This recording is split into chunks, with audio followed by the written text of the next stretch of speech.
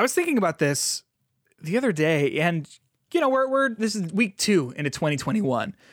2022. Wow. But I feel like we sort of compared a lot of things to the medium in 2021, and I'm feeling like that's going to have to be replaced at some point in 2022. Obviously, there haven't been like enough games coming out at this point, 2 weeks in, for us to be able to do that.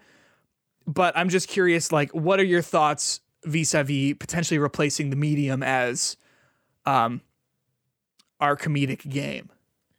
Oh, no. You say it's a comedic game. That game is very serious, real, Justin, you know special what I mean. Game.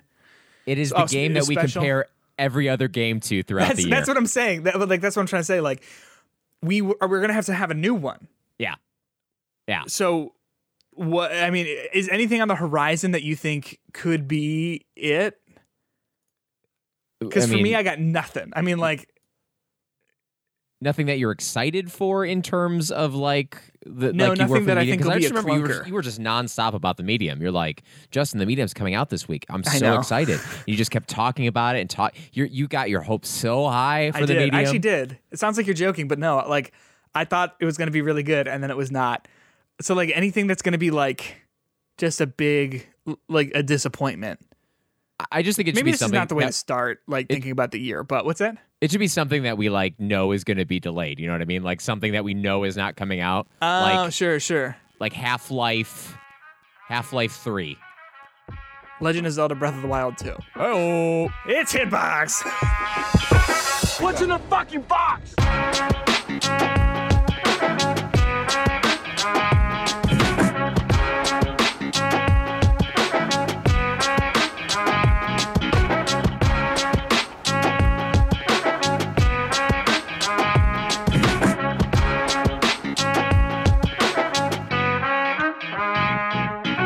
What's going on, everyone? Welcome back to Hitbox. It was a fun little abbreviated introduction, but it felt right.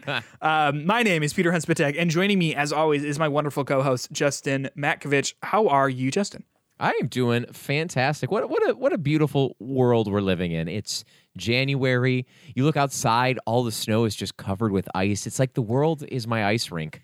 I mean, I don't know about you. Have you slipped and fallen this cold January so far? I haven't yet, but I probably was in the prime location to slip during this ice over because I was at the Glenbard West High School this weekend. And shout out Glenbard West. Shout out to all of our Glenbard West listeners out there. Glen Ellen, say hi to Barones for me.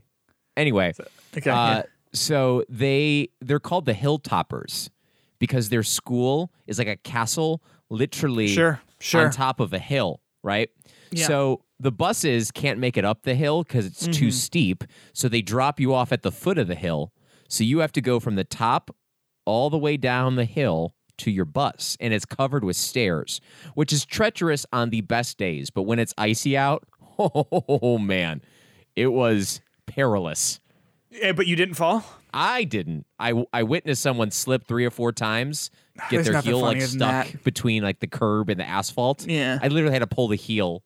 Like I felt like Jeez. it was like the sword in the. I was King Arthur pulling the heel out of the stone. I'm now the king. I've fallen twice. Oh, yesterday okay, well. and the day before. Today and yesterday. I looked like a buffoon. Yeah, well. And it was on my driveway. I was so unsuspecting. I was like, oh, I'm home. Bam. Like an idiot. Yeah, Laid out in front of my whole neighborhood. One of my more embarrassing fall stories was I went to the dentist and I literally like opened the door to like leave the dentist and I just fell. And it was to the point where they came out, they're like, are you okay? It was probably like a liability thing because they didn't want to get sued. And I was like, no, I'm great, right? So then I just, I was a little wet, get in my car, go back to work. So I was like, Mr. Matkovich, what happened to you? I'm like, what do you mean? They're like, your leg. And I looked down and my pants were ripped and covered in blood. So that's unfortunate. Well, hey, while it's on my mind, if you have any funny fall stories, Let us know on Twitter at HitboxPod or send us an email at hitboxofficialpodcast@gmail.com. We're going to be talking about a bunch of video games today. In a minute, we're going to be talking about E3 going digital again, potentially. The PlayStation VR 2, Dying Light, and the 500 hours of content that will be in it, as well as taking a look at what's coming out in 2022, the games we're excited about, and what might be our medium, our future medium. But before we get to all that, Justin, I do want to talk about a few things. And we are going to be giving our review of the Riot Power ESL controller for mobile devices. But before we get to all of that, Justin, I do want to know about the games you've been playing this week. Not super much. It was a little bit of a slow week for me in terms of video games, but I did, in fact, beat Pokemon. Oh, congratulations. Shining Pearl. And by beat it, I mean I beat the Elite Four and then decided the rest wasn't for me. Yeah, sure. Congratulations. So they do a really weird thing in that game because you beat the Elite Four, and I was struggling a little bit, and I've ended up being like over leveled to like beat it by the end. But once you're done, the task you have to do is complete the Pokedex. Yeah. And it's about 150 Pokemon, and you don't have to actually catch them all. You at least have to see them all. And they set it up so I think you can do that by just playing through the game. So even like Pokemon that are exclusive to Diamond, you can still see. Yeah, okay, sure. In Pearl by like trainers and stuff like that. So you can at least see them all and get them all in like a playthrough without doing any trades. But once you do that, they literally have you meet Professor Oak from the original. Oh, cool. And they open up the National Pokedex. And all of a sudden, there are all the other Pokemon from the Pokemon world. That's kind of cool. All the way before, I think it's like 600 plus Pokemon that you can catch. So it goes from being like this very like tiny 150 size Pokemon thing to just opens it up like crazy. So there's a lot of replayability in that. And they also have a couple like places in it. And I don't know if this is just for the remake or this was like it was in the original. But they have a couple places where you can go to capture all the legendary Pokemon from previous games. Oh, cool. And I think you have to do it by like going in the Grand Underground and getting some like upgrades and stuff like that. So there's actually a lot of post-game content there. It's just you certainly start to realize that maybe this isn't the the way I want to spend my time. Yeah. Like grinding for this kind of stuff that I could just transfer from my Pokemon Go account and get into this game if I really wanted to. I think playing Pokemon post game is just a war of attrition. It's about just like are you gonna stick with it? You can do it. It's not hard, but are you gonna do it? Yeah, and at a certain point, I think too, like you run into this problem of like it's a lot. Yeah, it is a lot, and at a certain point, like Pokemon has to take a real hard look and think like, should we just reboot? Should we just say we're doing 150 new ones and nothing is carrying over? Yeah. Are we gonna like go back in the past and like actually not have RPG mechanics in it? Are we gonna have to like throw Pokeballs in third person and we can choose to either fight them with our bodies or with our little beast men running around in this open world like Breath of the Wild world? Can I say, Justin, there's been a lot of haters saying that Pokemon Legends Arceus is going to be no good. That looks like fun to me.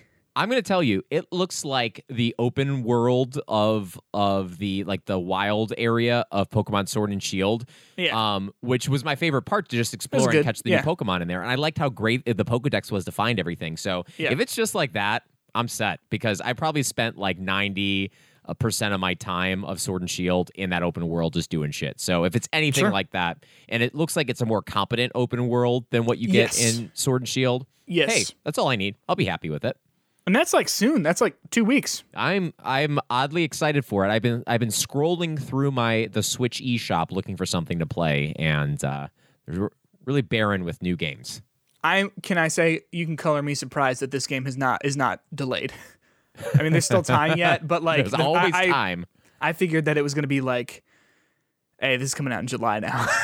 but hey, I've been playing an open world game, Horizon Zero Dawn, Justin. Oh. I think I discovered why I stopped playing it last time. Because I don't like it very much. Oh, no. Let me say this. It gets better. It has grown on me. But I think I don't like it very much. All right. full Yeah. step back. Why? A lot of reasons. And I think part of it is that it's 5 years old at this point. I mean, 2017 feels like That's yesterday. ancient. That's ancient. What's that? I know. Ancient. It feels its age in the fact that open world games have come a very long way in the past 5 years. And it just does, especially these like Sony first party ones. I think like I have done myself a disservice playing this immediately following Ghost of Tsushima. Yeah. I don't think that the story is very good. And again, like a problem for me is I'm just like directly comparing it to Ghost of Tsushima. In Horizon Zero Dawn, I don't really understand what Aloy's struggle is or what the problem is, other than there are some people who killed a bunch of people. But she doesn't really like directly related to all of that. They tried to kill her specifically, but like it didn't seem like it was a personal thing. It was just because of who her lineage potentially is or something like that. I'm about halfway through, by the way. I found out that something called Project Zero Dawn exists, but I'm on the mission going to find out what that actually meant. But I don't feel that she is her objective is not particularly clear. And her character struggle for me is not particularly clear. So much so that like every time she goes, I got to a new city and she in like 5 sentences summarized, okay, I need to go to do this because it's going to show me this and it's going to do that. And I was like, oh, that's what we're doing. It just, it doesn't seem like it's doing a great job at making that like actually the plot of it like particularly clear, first of all. And second of all, Aloy is a passive protagonist because things happen to her. She doesn't choose to make things happen. So there are some things that she chooses, and like you learn a little bit about who she is through, dialogue and whatever. But she's not actually making a whole lot of choices that inform you about her character, really, in a way that directly compared to something like Ghost of Tsushima or even Assassin's Creed Valhalla or something like that. The main character, Jin, makes a lot of choices that tell you a lot about who he is. And he chooses to do things. Yes, certain things happen to him. It's a story, so sometimes that happens. But by and large, he is choosing things and informing us about what kind of person this guy is. Whereas in Horizon Zero Dawn, a lot of things happen to her, and she's told, hey, you need to go do this. But she's very rarely the one initiating that sort of stuff. So on a narrative level, it's just not really clicking with me. In a gameplay level, I don't really like it at all. I find the fact that the machines use close combat maneuvers by and large to not really work at all with a mostly ranged based build for Aloy. I mean, it's just backpedaling the video game, sort of, where you're just sort of like constantly like running away while these things are attacking you. And I never feel like I have enough breathing room to be able to line up a good shot.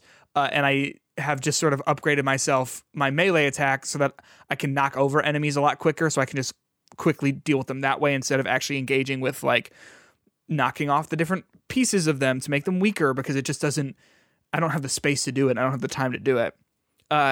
And I've been playing it I've been like putting a lot of time into it. I'm at least 10 hours or so in a single week. And I get insta-killed very frequently. And I'm wearing, really rare gear. I've got really good modifications on it and stuff like that. But like the amount of times where I will walk into a combat encounter and get wiped within the first few seconds without really having any sort of like way to counter the attacks and whatever is just, it's pretty frequent. And I'm playing on like the regular difficulty, but yeah. So yeah. I haven't played this game since the like a couple months after it came out. Okay. I didn't play it right away because Breath of the Wild, but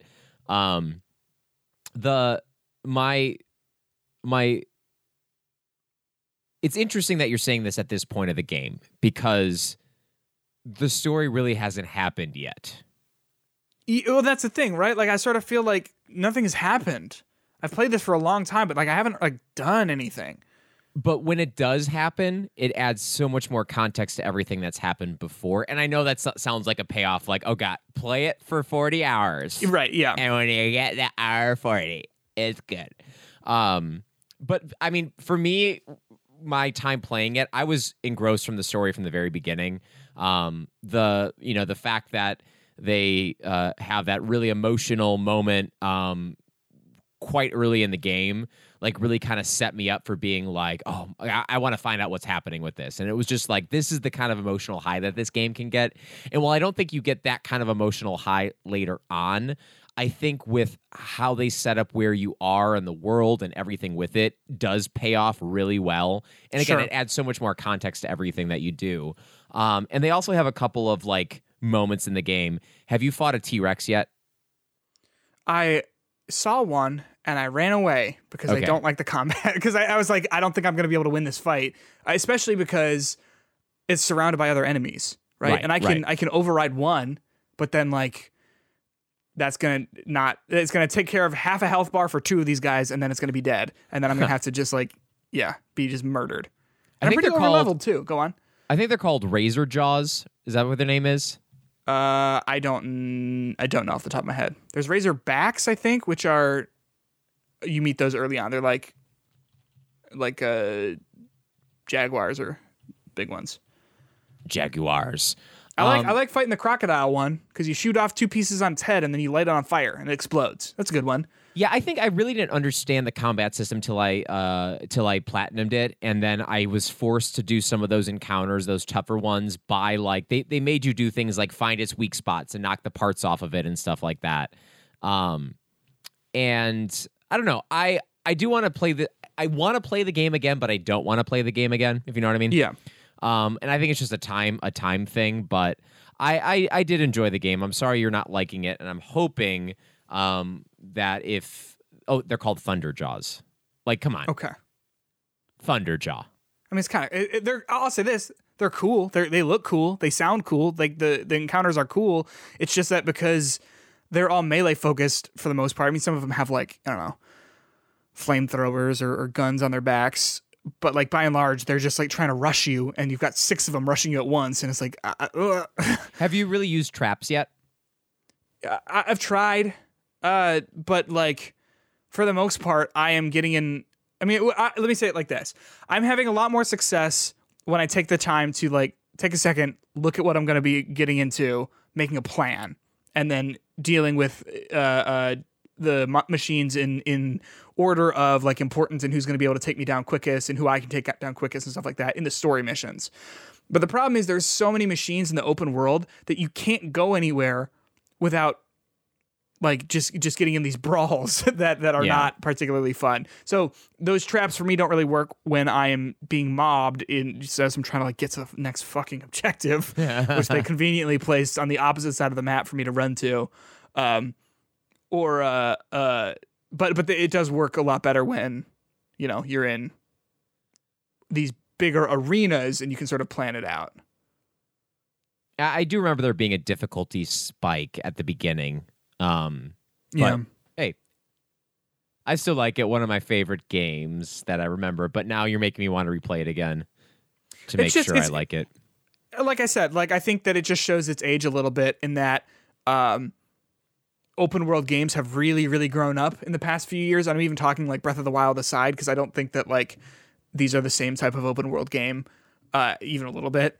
And I mean, even like the presentation has changed so much. So much of Horizon Zero Dawn, the animations are like pre-programmed as opposed to like actors on a set doing, you know, motion capture. Which is fine. Like, you know, not every game has to be The Last of Us 2 or whatever. But even when you look at the way that Ghost of Tsushima takes care of that sort of thing, or even Assassin's Creed Valhalla or whatever, it just doesn't, it feels really lifeless a lot of the time. And I think that's just has to do with the fact that, oh, this game is 5 years old, you know, and it came out way back when. But yeah, I'm excited for the second. Well, like the second one looks like it just is going to take a lot of the issues that I have with this and change them by making that melee combat a little bit better. By changing up the gameplay enough so that it's not this like mismatched opponent, that you're not fighting mismatched opponents for your abilities. So I'm excited for that one, and it looks, I mean, just absolutely gorgeous. But this one does too on the PS5. So, but it's also, by the way, BT Dubs gets extremely dark at night to the point where I have to turn brightness up. because I I can't do that see all the time because I'm a little baby boy. the enemies. Yeah. Anyway, but Horizon Zero Dawn. I'll probably finish that next week and talk about it. Better than the medium? I guess. I mean, Oh my God. Oh my I mean, God, maybe, Peter. like, a Peter. little bit. Oh no. I mean, like, I'm trying to think, like, maybe I remember the medium because it was such a big disappointment. I'm probably going to struggle to remember a lot about Horizon Zero Dawn. Okay. I gonna be honest with you. Yeah. That story, I didn't really remember that much of it. That's what I'm saying. Like, I don't really know what happened. Like, Aloy as a character, she's determined. Like, I like her enough, but like, I can't tell you like what her character traits are other than just like she's a determined person who is like, It's red hair. you know, the red hair looks great. All the outfits that she has are great. What's that? Yeah, when she fights the bear at first and then realizes that the bear is her mom Is that Merida from Horizon. If you had the chance to Zero change your fate, Pixar. would you? I like in the opening, and I stand by this. I think the opening, like hour and a half of it is dreadful. When you're like the kid walking around this like metal space. It's not an hour and a half, but I do like the transition when you are when there's like the montage of her training, and then she like jumps, and then it's her as a either teenager or young adult or whatever. Anyway. What else have you been playing? Far Cry 6? I see that on here. Yeah, just some more Far Cry 6. I think I've lost the enthusiasm for the game a little bit, but it's not anything that you wouldn't expect from a Far Cry game. Sure. Which That is not the most ringing sense. endorsement of it. But I think the thing that just is it seems worse in this game than other ones. It'll literally be like, all right, you get this mission from this one place. You got to go like 2K miles or kilometers or whatever to the other side of the map. And it just feels like they're really bad with checkpoints and stuff. And sure, you can get a helicopter and stuff like that and go there, but it's just not convenient enough or really fun enough to traverse. And again, I said this before, said it again, could use a hook shot. And that's the problem, isn't it? All games now, like Halo Infinite said, balls in your court, video games. Yeah. Hook shots are dope. Hook shots are extremely dope. Steal a vehicle, easy. Yeah. Want to get a better vantage point? Easy. Trying to be Spider-Man through the woods? Easy. And fun. And fun. I've also, Elena and I sat down with Dark Pictures anthology House of Ashes. Because we were like, I was like, I bought this and I think we should finish it, even though we didn't love it when we tried it. It gets much better in the I assume we're in like the second act, like at the very end of the second act, beginning of the third one. Second act is really quite good. I would not say it's better than Until Dawn. I would say it's probably better than Man of Medan and probably better than Little Hope, but like not like ringing endorsements. You know, this sounds like all those things sound like an indie grunge band. Little Hope. Yo, what's up? We're Little Hope. And then, is House of Ashes? That's the one when you're the military one. Right? Yeah, it's an interesting setting. It is 2001 or 2 in Ashley Tisdale, Iraq. right? Ashley Tisdale, yes. And I was worried initially. I mean, as we've talked about, I think on our episode where we talked about like 6 Days in Fallujah, I was worried that this game was just going to use that as a setting and not really address a lot of the context of that war and the people who are fighting in it. But it does, because you've got one of the characters, his name's like Jason or something, and he's got this hat that is says remember 9/11, and he made it. He made this little hat, and he is a very like oorah kind of Marine, and he ends up in an or at least the way I've played it, sort of a unlikely pairing where he is trying to fight and survive with an Iraqi soldier, and the Iraqi soldier's like, what, like. They have this sort of conversation about like, why are you here? You know? And I mean, he gives a pretty standard American answer who is really in support of the war. And he's like, I didn't do that, unfortunately, you know? And he ends up asking him, Jason asks the Iraqi guy, his name is Salim. He asks him like, why'd you join up with Saddam Hussein? And he's like, yeah, I didn't really have a choice. Like, it's kind of, they come to your house and they say, you have to be part of the army, which you see in the game. But That's interesting. yeah, I don't know exactly what it's going to, if it's going to stick the landing. But the fact that it brought that up, I think, is a better step than not doing that at all. Yeah, So, I mean, it doesn't take that much to no. like have an interesting conversation. I mean, even if it's as much as that, there's still that interesting dialogue that is just like making you think about stuff. Yeah. So Because you really see like, the crux of the game is there's this military operation where they go to this farm and it's just like Marines kicking in the doors of these farmers who are not armed. I mean, maybe one of them is, but like it is very clear like, and the Marines are just busting into this house because they think that there are weapons here, and there are just we know as people in the future there are not. But it kind of just it really paints an interesting picture of like, this is pretty bad, huh? This is pretty morally not great. But so I'm glad that it is at least interested in having those sorts of conversations. But yeah. so Justin, we, courtesy of the very kind people at Riot Power, sent us the Riot Power ESL mobile gaming controller. Now these are they kind of look like they're Xbox Series X or Xbox One controllers, but they have a nice little phone stand on them, similar to the what is this guy called? The like Power A Moga mobile gaming clips for Xbox controllers. So like if you've seen an Xbox controller that has a clip on it, that's basically what these are. These are built specifically for mobile gaming for people who maybe are looking to stream games instead of buying a console or something like that.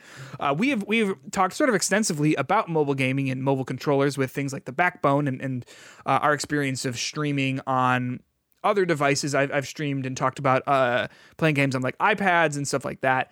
But this is a cool way for people who are, I think this is only with iOS. Do they have a Android version of this? I don't think so. Do they? Of this specific one, I do not believe they have an Android version of this one, specifically the ESL gaming one.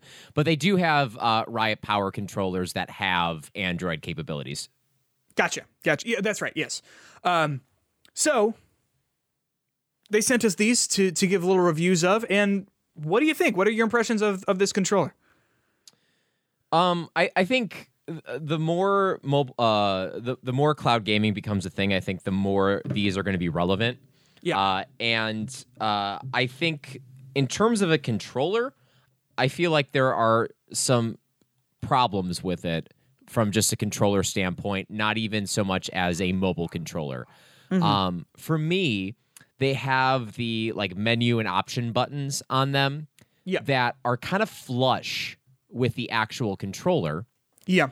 So I find it like when I'm playing and I need to press one of those buttons to like get to a menu or something like that, I literally have to like get it my finger look for it perfectly and look for it, which is something you never want to do with a controller. Like a good controller and a good like is one you just don't have to think about, like you just totally play it without like having to think about it.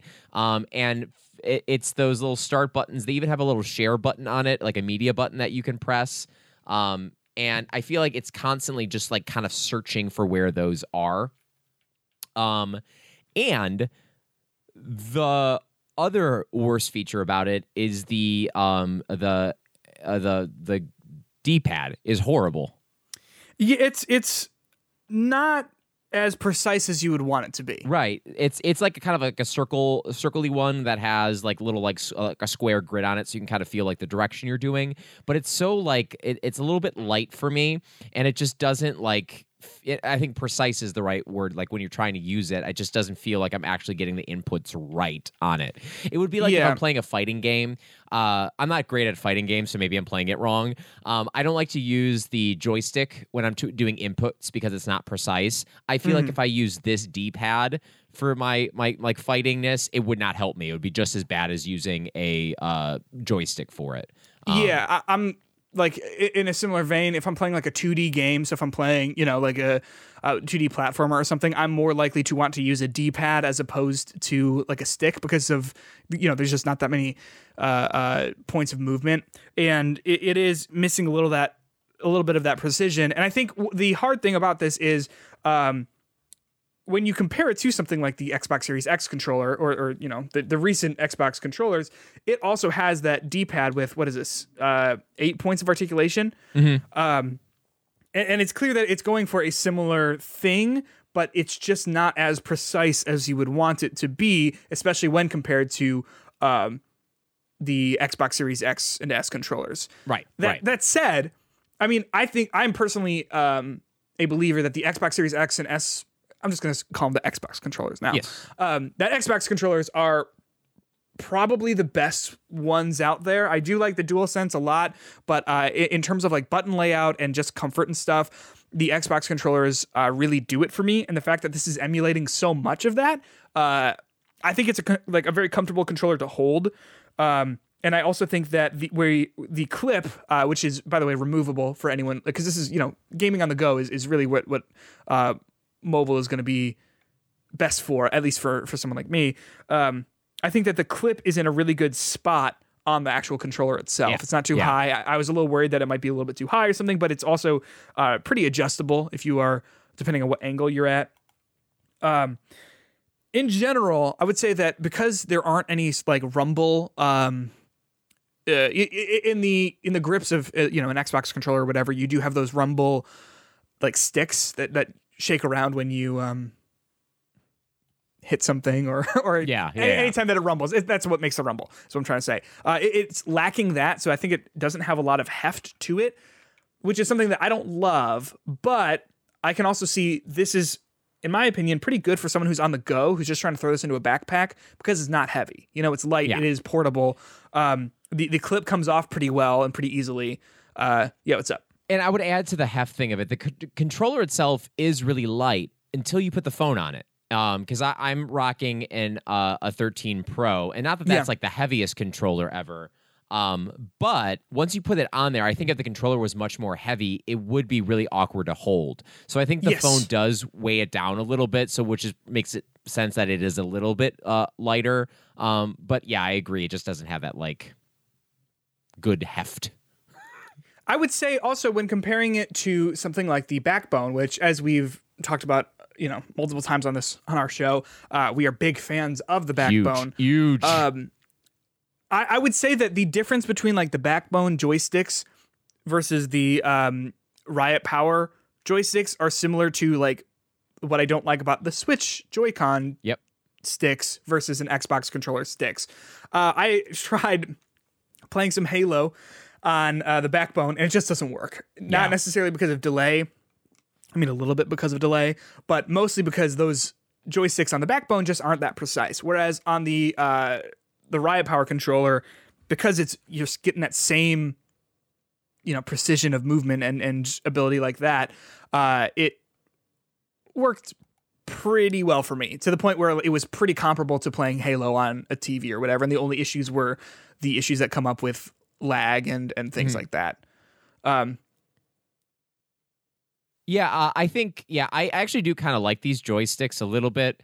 I like them. They're smooth. Yeah, and they have that rubber grip on them. Yes. That just makes them feel like a little bit more responsive. But I totally agree with you that the Backbone does not have like that good joystick feeling. And this just feels like you're playing on a controller. And the way it's positioned, see, for me, this is probably not the way they're intended to, but what I like to do with this is I like to play before I like go to bed. If I'm like laying down, I don't have a TV in my room. Plus, it'd be really rude for my fiance to like be playing like Far Cry 6 on the TV as we go to bed. So I'll like use this, and I almost prefer in that format this over my Backbone to play because of that. It just feels like a little bit more comfortable, more precise. Precise. When playing that kind of stuff. The thing that it really does not do well, that the Backbone does well, and I think one of the selling points of the Backbone is the integrated operating system that you get. Yes. This one it's paired with, what is the name of that app that it is paired with? It is the Ludo Map? Yeah, the Ludo Map app. And you can download it, and when you plug in your phone for the first time, it suggests you download the app on your phone. But if you don't do it right away, it disappears. It's I hard don't to know find. why. Yes. I don't know Yes. why it was the case, but I could not like get it. Like I kept unplugging it, turning my phone on and off again, trying to plug it back in, but that pop-up didn't come back. And I was like, what was the name of that app that they said? What was the name of that app? And then eventually I had to look it up on the internet, be like, Luda Map app. Well, wonder why I didn't get that. And then you download it, and it's just like not integrated for this controller in a way that really works. Like one of the things you like get to the homepage of it, and you can control it with your joysticks. But it's like just this like blue cursor that like you can't like precisely move where you want it to go. It like goes to the top or the bottom. So like navigating the app itself is like not great. And plus the app is basically like a storefront. So it's not like you get a library of all the apps that you have on it. It just has like all the things you could buy on it, or you could have on it. And it's just like not the most intuitive thing ever. To like go through, and it's really not useful. And if I am using it, I'll just go directly to the app the app of the game rather than going to the Luda Map app. Like I don't see a purpose of using that per se. Well, something I do appreciate about the Luda Map app is that if you are going to be playing games like, I mean, just on the storefront here, they have Grand Theft Auto, Liberty City Stories, or Fez. They do have walkthroughs that you can like look through, and it links to IGN, GameFAQs, and Wikia, which is kind of cool. So if you are, playing a game that is a little challenging, or you get stuck in a spot, there are like resources for that. But a problem with that is, exactly what you sort of said. It doesn't have that for the games that you are playing necessarily. Yep. So you have to either be playing Fez or, Grand Theft Auto, Liberty City Stories to have that work. I do like it does have apps for, similar to the Backbone, apps for xCloud, PlayStation Remote Play, and Xbox Remote Play just right there. It just makes it easier instead of having to go to those apps if if they're in a weird spot on your phone or something like that. But yeah, I do agree with you on that. Something that I do like about this, though, in terms of working with iPhones, that the Backbone doesn't do is this is perfectly usable with a case on your phone. I mean, and as long as it's not like a 13 Pro. Yeah, I do like it. It's like it's an extendable clip that could fit probably I'm sure it would fit all the Plus phones that they have, even the 13 Plus. Yeah. And it has no issue just like fitting. You can kind of adjust it left and right as you want. So like I think it definitely. I got to be honest. The thing that having the 13 Pro with a Backbone doesn't feel secure, even with that little piece that they gave me. But this one, my phone feels super snug. I can shake it around. I can do it up. I can like be upside down if I want. Like it feels like it holds the phone pretty well. So I like that. Yeah, and paired with that, the like joint that, because it's an adjustable. The clip is adjustable. The joint that actually holds it in place, I think, is really nice. Like it's really firm. It doesn't feel like you're gonna break it when you're moving it, but also like if you adjust your the weight of the controller in your hands or anything, it's not going to move on its own. It feels snug in there and not like you have to be in a specific angle for it. I do think that works out pretty well. So I mean, overall, would you recommend someone get the Backbone or the Riot Power ESL gaming controller?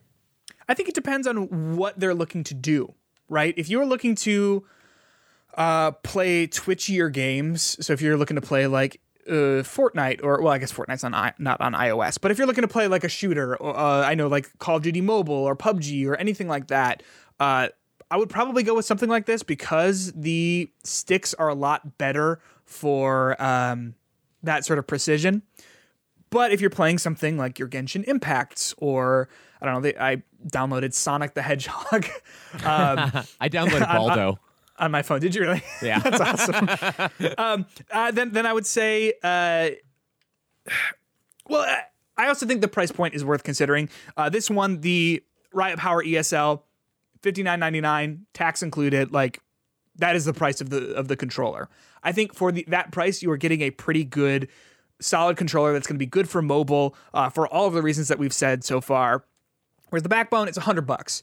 And if you are someone who's going to be playing a lot of different games, it might be worth taking a look into the Backbone, especially because of that app support, as we sort of talked about. Whereas if you are sticking to one game because you are a competitive Call of Duty mobile player or PUBG or whatever for the the mobile divisions and stuff like that, then perhaps you don't necessarily need the Backbone, especially because of those more twitchy controls that don't work so well on the smaller sticks. Yeah, I agree. I think the price is the major deciding factor, I think, between the two. It's price and do you have a 13 Pro? Because I think, again, I have used my Backbone way less than I used to solely because of how my phone fits in it. And I think that's a problem. And I think that's really unfortunate for Backbone because that is such a quality product, I think. But it between the price and just it not fitting my phone, I think there's definitely pros to this controller, and especially the way I play it. I'm not going to want to put this controller in my backpack, the Riot Power ESL. I'm not going to want to keep that in my backpack with me personally. Sure. The Backbone slips in really easy. You barely notice it's there. But for just like playing it on the couch, I really do enjoy playing games on this thing so far. Yeah. I completely agree. So, thanks again to the people over at Riot Power for sending us these. If you're interested, there will be. I mean, it's not an affiliate link, but I'll put a link to the controller in the description if you're interested in check them out. Whatever. So, thanks again. Moving right on. Summing up Hitbox reviews really quick. Shit on something for 20 minutes. Give it an 8 out of 10. yeah. Well, I mean, that's the thing. It is a perfectly functional, great controller, but there are, those little pieces of things there. So, Justin, let's talk about the news. E3. We went last year. That's so crazy, isn't it? It's kind of wild, right? I've got an email that is like starred in my inbox that's like, you're in. You framed it. And the ESA has recently said, hey, we're not doing an in-person show this year, which I think is wise given the current pandemic landscape that is continuing to be our lives. But talking to GamesBeat, the ESA said that they are shifting E3 to an online-only event out of concerns around the pandemic. So basically, the ESA said this: due to the ongoing health risks surrounding COVID-19 and its potential impact on safety of exhibitors and attendees, E3 will not be held in person in 2022. We remain incredibly excited about the future of E3 and look forward to announcing more details soon. Now, a lot of people, I think, have taken this to mean that like in-person E3 will never come back. I don't know about all of that, but what do you think about it staying digital for 2022, Justin? I get it. I think we're at a point right now where things look incredibly scary in terms of what the state of everything is. Yeah. It's hard to make predictions right now. Like I do a lot of stuff in my job that in the next several weeks we have to make some big like in-person decisions about stuff. And I felt like this year from the beginning, at least this school year, it was going to be more challenging because it was going to be harder to plan for one thing like going in person or digital. Because you could easily we all want to be back in person for stuff, but it'd be really easy to last minute revert back to digital. Yeah. And I did a conference that I basically had an IT for that was a hybrid conference in which we had people that could do it digitally or in person. And that was bad. Like that was like the worst case scenario because not only did you have to have the infrastructure and set up the technology to do both, ultimately it doesn't serve either group as best as it can because of that. So kind of like by trying to cover both sides of it, you make it worse and more difficult. So the ESA, if they would have decided to go in person and then all of a sudden things got really bad and they had to cancel it, they wouldn't have gotten that money back for the convention center that they had. The vendors wouldn't have paid them money to go there, or there would have been a lot of legal issues that I'm sure would have happened. If they decided to do a hybrid conference, how would that have worked? Would people still have to pay to go to it? Like would that be a profitable thing? Would they end up just planning two different conferences to have all the digital stuff and like the actual physical space? Like they just made a decision to not have to make a decision, and the easiest thing to plan for is an all digital event. Yes. But that being said, the conspiracy theorist inside of me thinks that E3 secretly was happy by having to have a all digital event last year, because I do feel like E3 has slowly started to dilute itself with multiple different competitors. I mean, Microsoft not being on their stage anymore, using their own theater to do that. And everyone kind of like associates E3 with that stuff. But these vendors kept pulling out. Big vendors, Microsoft, Sony, like they're not going there anymore. Did Microsoft pull out? They've got their own stage that they got their own stage, so they kind of do that themselves, and they kind of like. Right? Am I correct in that, or am I wrong with that? I mean, let me say it like this: PlayStation does not show up at E3 anymore. Yeah, Microsoft does. Nintendo does. I don't think Nintendo shows up, but they still have their Direct. Yeah. As a part of the event. So right. Yeah, we're saying the same thing. Go on. Sorry. Yeah. But like, it's already been something where like E3 itself has become a bunch of little things or big things that are kind of put together on the E3 weekend, more or less, and. That was when it was still in person, and then it happened last year in which it even got more diluted. And Summer Games Fest, not going anywhere. Yeah. Like, they could be in person, they would still have a Summer Games Fest. And I just think E3 needs to rethink of what it's doing anyway.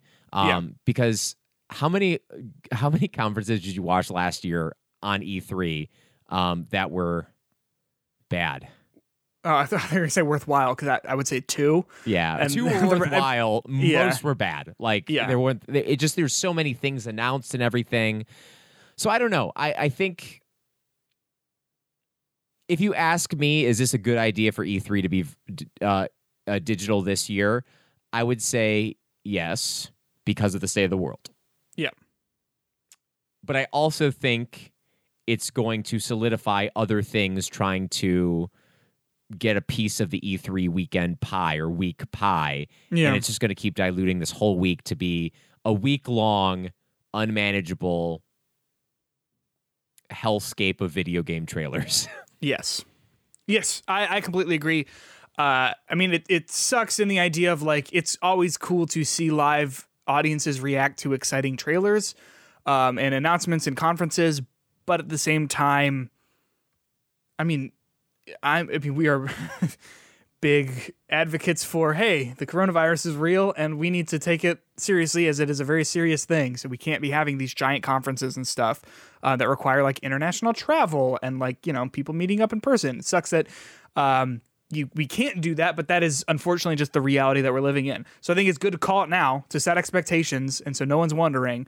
But at the end of the day, it is disappointing that it can't happen for those reasons, and for everything you've said about E3 as an actual event. It probably makes the most sense for them to do it this way, and then reassess next year about, even if it is safe to go in person next year, will it be worth it for the ESA to actually put that all together? Who knows, depending on who's going to be there. So what do you say, Justin? You trying to go back, trying to get back in, and I'll make my little avatar again. Try to network by putting some cards and some random things. Yeah, I'll say this. I hope that's improved, because I don't fully know what I did last year about it. It was cool. I had fun being, a part of it, but at the end of the day, it was like not maybe well implemented or made particularly soundly. Well, I think networking wise too, I still get emails and contact stuff from being at E3, and I think that's good for specifically some like smaller outlets like us. Not that we're a news outlet, but like it's a way to get a foot in the door. And I personally would have a very hard time going to E3 in person just because of where it falls in my calendar. And this is a way to be a part of it without being too difficult. So I'm for it for very selfish reasons. When if and when it goes back, and obviously we'll be invited if we're not hosting, I'll bring like a rope, like an iPad on like a Roomba, like connected to a broomstick that's on a Roomba, and I'll just FaceTime you in, and you'll walk around with me, and we'll. I like it. We'll take pictures of the stalls and whatever. Yeah. Yeah. If the Roomba has a mind of its own, I'll be like in a corner all the time, being like, "Ooh, what a fun little Yeah, and that's I'll funny, just I I'll picked be up. chasing you around. It'll be cute. Speaking of conferences, CES I think just wrapped up this past weekend, which is the Computer Entertainment Symposium. I made that up. I don't know if that's true. I don't remember what it stands for, but it's a big big computer conference taking place in Las Vegas, Nevada. And Consumer Electronics Show. yeah, I wasn't even close, was I? Yeah, I don't think I yeah. got a single one of those words right. In your heart, you were right. Right, it's the heart that counts. Yeah. Yep. But for me, mostly it was uneventful from the headlines that I looked at. Other than the PlayStation VR 2, we did get a better look at it. So I'm going to just go ahead and read through these specs here. In terms of PPE, that's pixels per eye, you have 2000 by 2040 per eye. So what's that? That's two. You said a lot of numbers. That's not 4K. That's half of that.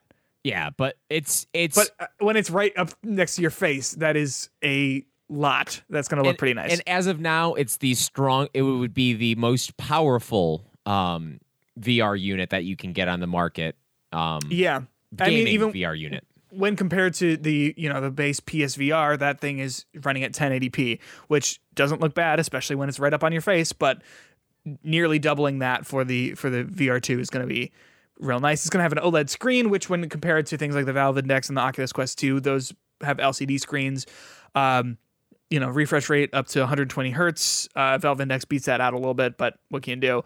The tracking is not done by a camera, which is how it was for the original PSVR, which also makes you ask some questions about why the hell did they try and sell cameras for the PlayStation 5 if this isn't going to be anything with it. Well, and remember I pre-ordered the camera because I thought it would be for VR, and they're like, no, you got to buy an adapter for your old one. I was like, damn it. Right, it's so wild. So, Yeah. I mean, did you get the camera? No, right? No, I canceled it. Like, yeah. So it makes you ask a lot of questions about why that happened. But so instead, the tracking is going to be built into the headset and the controllers itself. So that's kind of cool. It'll have eye tracking, which is cool, which means that potentially studios could develop games that are like, if you look at something, you are selecting it, or like a character could notice that you looked at something or something like that. I have no idea what the actual application of that will be, but it's cool because no other headsets do that.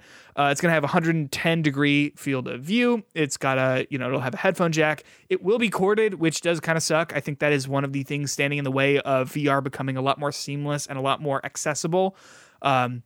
But The it's idea only of a being single cord this time, which will make it That's easier true. because, again, I hate to be like that person, but the way you have to plug it into your system currently is a barrier because you cannot, like my PlayStation 5 is set up to go through my 4K TV.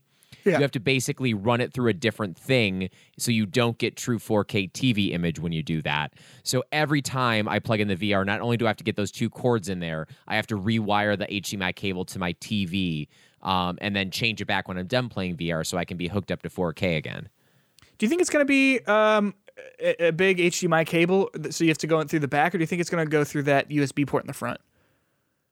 That's a good question. I'm not sure. I would assume it would be the USB cable on it. I mean, do they have any kind of weird inputs on it? But I don't know. I don't What know. I'm trying to say is, like, I think it would be it would be a great move if you could just not have to get back behind your PlayStation to set this up and just plug it right in the front. Oh, but man. I don't know enough about cables to know if that's even possible. Yeah, you But- have to rub the spine of the PlayStation 5 so it calms down. Yeah, so and it it'll calms open down up and for doesn't you. bite your hands off. Yeah. Yep. No, Harry Potter I'm on board. references for the younger listeners out there. I think younger people like Harry Potter. Is that They've you, not read you it. would know? They've not Yeah. read it. Sure. They're out here watching that Fantastic Beast movie. No, they're not. These movies suck. No, they're all reading them graphic novels out Yeah, there. man. The Diary of a Wimpy Kid, Volume 30. Hell yeah, I read the first 3 when I was a kid, and I thought it was a trilogy. Apparently not. And they just kept going. Make that bank, Jeff Keighley. Not Jeff Keighley. His Jeff name is like, Keighley, No, his he's name is like everywhere. Jeff Keighley. Hold on. That make a lot of sense. That's where he gets all Okay, his his name money is Jeff Kinney. Close. That's close enough, right? Yeah. No, I read the first one, 2007. Roger Rules, 2008. the last straw, 2009. And then, wow, they really just keep on going here, don't they? Anyway, sorry, back to PSVR 2, although I could talk about Diary of a Wimpy Kid for hours. I got about 5 minutes of it. Yeah, okay, then I'll just riff.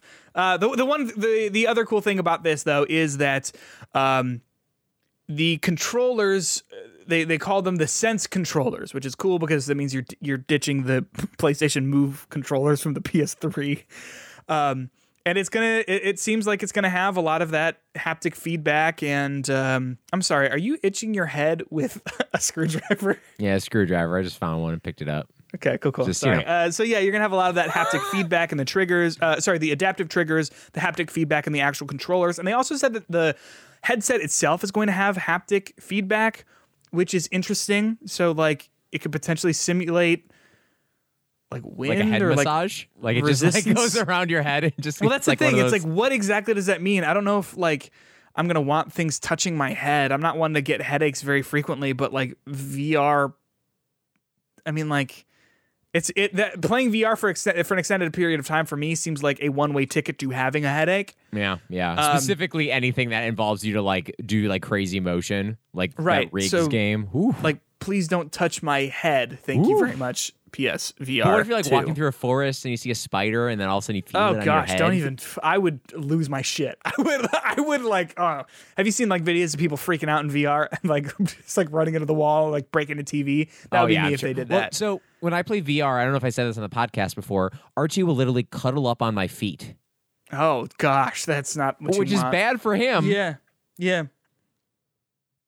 But alongside all this, they did announce Horizon: Call of the Mountain, which is a what? It just That's what sounds it's called, ridiculous. Yeah, no, yeah. Call the mountain. It just sounds.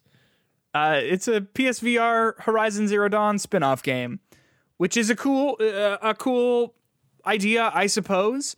In the trailer, I mean, it's a very brief like teaser trailer. They just have him looking up at the big tall neck. I think if a game series, if one of PlayStation's like first-party studios would work in VR, I think Horizon would make sense given the bow and arrow stuff and all that. I think the open world exploration wouldn't necessarily work, but I don't know if that's necessarily what it's going to be. Obviously, it's still too early to tell. Do you have any thoughts about what first-party studios should get, or what first-party titles should get a VR spinoff? Like specifically a first party game, I would say the easy one is going to be Ghost of Tsushima because I feel like that would be such like a peaceful world to just like look around and like be a part of. Like, And you know, then they have also those the cool haiku samurai moments. fights. Can you imagine just having a haiku with the 3D Yeah. words coming through and just like hearing the gurgling of the stream? Yeah. Music My of pick the is wind. Spider-Man. Now, hold on. Now, wait a second. Why Spider-Man? 'Cause you wanna Halo throw Infinite up. taught me that first-person Spider-Man works. Okay. They do have a Spider-Man VR experience. They do. I've not heard anything about it other than it's perfectly fine. But imagine being able to just, I mean, because like a big a roadblock for VR is like movement feels wonky. But imagine if instead of having to pretend that you're walking around, you're just web swinging. So like that could be a great way to make people projectile vomit. Yeah, I was gonna be like, Or- I would totally throw up. Like whenever I go to like those Universal rides, and it's like Yeah, they make yeah. you feel like your body's falling, but it's just sitting there in a chair. Like that's always like prime for me to like get sick. Yeah, but I think Spider-Man could potentially work. But I also think that you would have to test the hell out of that to see Yeah. if like, oh no, this is going to make people very, very ill. But I assume we'll hear more about this Horizon game in the future. Justin, Dying Light 2, Stay Human. It's coming out next month. And the official Dying Light Twitter account tweeted on the 8th, so 2 days ago. They tweeted this graphic that it says 500 hours to complete the game, 534 to walk from Warsaw to Madrid in real life. Okay. And people kind of lost their minds over this. I think that people forget that this is going to be a big open world game that has branching storylines that will require multiple playthroughs to see all of. I do think that it is a little misleading for the tweet to say this. To fully complete Dying Light 2 Stay Human, you'll need at least 500 hours, almost as long as it would take to walk from Warsaw to Madrid. to fully complete means to see every single thing, to do every side quest, to, I assume, collect every item, to do all the branching story things, fight every enemy, I guess. 500 hours for an open world game seems about right for a giant game as games get, right? I mean, Assassin's Creed Valhalla, I'm sure you could spend 500 hours completing and doing everything in or something like that. To people, I think, took this to mean that it's going to take 500 hours to beat, which is, I mean, ludicrous. They've since clarified, and they said, note, it's about 100% completion rate. Most players who are in it for story and side quests will be able to complete the game quicker. It will still be a solid experience, though. And then, because there was a lot of confusion about this, they quickly updated and said, update, 500 hours is related to maxing out the game, finishing all the quests, endings, and exploring every part of the world, but a regular player should finish the story plus side quests and do quite a lot of exploring in less than 100 hours, so don't worry. But even 100 hours sounds like maybe a lot. They have since gone on to say that they said it'll take about 70 to 80 hours to finish the main story and all side quests if you're not in a rush. What do you think? I mean, this makes sense. It's a big game. It's not going to be 100 hours to beat the story. It'll be like 20. And then, you know, you can do another 80 if you want of exploring and side quests in the way that all, you know, big open world games are. I think it is a weird flex, though, to be like 500 hours, friends. But actually, it's only like 80 hours at the most. You know what I mean? Like, yeah. Like, I get it. But like, I think we live in a time, I think, where something like 500 hours, the only games that you would play for 500 hours would be like the multiplayer games that just have like the Fortnites and the Apex and the multiplayer ones you keep coming back to. I think for any kind of open world single player game to brag about being 500 hours, I think that's going to scare more people away than not. Just kinda because makes me want to die. Like, yeah, think of your backlog, right? I have so many games I really want to play in my backlog, and I got like 2 weeks till Arceus comes out before the new games start coming. You know what I mean? I do. So I think it's hard for me to say I'm interested in playing this game. I don't think I'm going to be playing this game personally. Definitely not at launch for me. Right. Especially with what else is coming out. But it's funny because I said the same thing about the original Dying Light, and it's been how many years? You know, and I still haven't played it. Well, and here's the thing. I've played the original Dying Light, and it is not much to write home about, in my opinion. This one looks cooler and better, but like that first one is, if you play Dead Island, like you get it. It's like Dead Island, but a less cool setting. How about? Yeah. And remember that trailer for Dead Island where you're like, ooh, what a tone piece. Where like, the girl falls out of the window in slow motion backwards? Yeah, and like that piano music, and then you start playing the game, and you like can go in that room, and you see the dad who's dead, and you're like, ooh, this is going to be creepy, and then it's like balls to the walls weird. It's just like not a very good game. Yeah. So we'll see about this. We'll get back to after we complete it all 500 hours of it. Yeah, you know us. I mean, do you have a game that you played for 500 hours? Absolutely not. My only answer would potentially be Overwatch. But that seems unlikely. I mean, 500 is a lot of hours. I mean, I even think about the games that I played, like, it's a thing if it reaches over 100 hours for me. Yeah. I mean, on my Switch, I probably played Smash the most. Animal Crossing are probably close to the 100-hour mark. But other than that, you can check on the Switch. The only one that I've hit 100 hours with is Breath of the Wild. Ooh, my Breath of the Wild time is wrong because I played it on the Wii U. Oh, too. you did on the Wii U, didn't you? Yeah, I remember playing it, going to Starbucks with my Wii U, plugging it in, playing it on my Wii U gamepad. Didn't you have, if I'm remembering correctly, you had a big like Home Depot bucket for all the cords that you needed with it? So I just brought this like plastic bucket and I opened it up. That's awesome. Plugged it in, sitting there at the Starbucks. Hey, who needs a Switch, guys? The Switch has made things much easier, and the backbone and the Riot Power ESL controller. Anyway. Yeah, I'm thinking like Persona 5 Royal, one of my favorite games of all time. If I had to do 500 hours of it, I probably wouldn't. I mean, it's a lot. And I can't imagine that the mechanics of Dying Light 2, while I'm sure they are fun, will be able to support it for 500 hours. Yeah, so I played Smash 130, Animal Crossing 90. Oh, whoops. Animal Crossing I got 200 on. Oh, yeah, that just slipped in there, so... Yeah, whoops. But And all you did was like literally just turn the game on and try to like, pick the weeds up from your place, and that was another 20 hours. yeah, there you go. That game is There so you go. slow. Yeah. Yeah. That's all I have to say. Yes, it is. I think it. I like it. I mean, I could talk about Animal Crossing a lot and my thoughts on it as a game versus it as a calming activity, but that we'll save that conversation for another time. Justin, Mario Kart 9. Uh-oh. They're saying it's on the way. Okay. Reports. So let me read you this. This is from Polygon.com by Anna Diaz. This article is titled, and by the way, you'll be able to find this as well as any of the other articles that we've mentioned in the episode description here. It's titled, Mario Kart 9 reportedly on the way, this time with a new twist. Reads thusly, a new Mario Kart game is reportedly on the way, and this time Mario may have a few new tricks up his sleeve. According to Sakero Toto, an analyst with Canton Games, Mario Kart 9 is, quote, in active development and will come with a, quote, new twist. He shared his comments as a part of an article on a 2020 gaming predictions for gamesindustry.biz. We've talked a little bit about Mario Kart 9 and how it seems like they would never need to make another one ever again because it just prints money for them. Just keeps going. And it makes sense that at a certain point, I mean, if you're a studio who's passionate about making the games, you would want to make a new one. But I don't know if it's necessarily needed because of how popular Mario Kart 8 Deluxe is on the Switch. Peter, how do you make more money than a game that prints money? I guess make another game that prints more money. Games as service. That's what you think the twist is? You think that that's going to be their games as service game?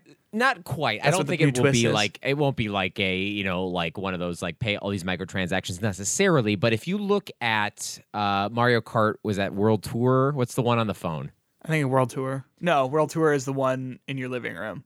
I know what you're talking about. Yeah, but whatever the circuit, whatever it is on your phone, that one, I think I played that game when it first came out. I'm like, oh, it's weird. You're actually controlling this car by just swiping a little bit. Okay, I'm so sorry. Just for clarification, because someone's screaming at their headphones right now. Mario Kart Live Home Circuit is the one that you play in your house. Mario Kart World Tour is the one on your phone.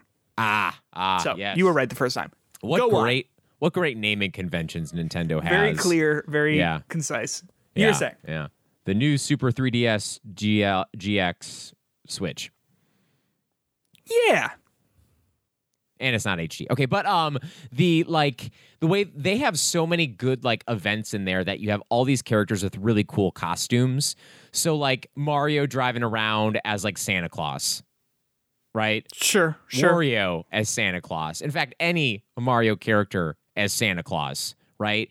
If they do stuff like that and they have like daily, weekly, monthly challenges that you have to play races and do stuff in order to get these unlockable things, that is going to get people to come back to that game even more than they're coming back to it now. Because I still think, and again, I'm not knowing this off the top of my head or anything like that, I think the reason there are so many people who buy Mario Kart is because that's such a good game to have with a Switch, right? You give someone a Switch, what game should you get them? Zelda and Mario Kart.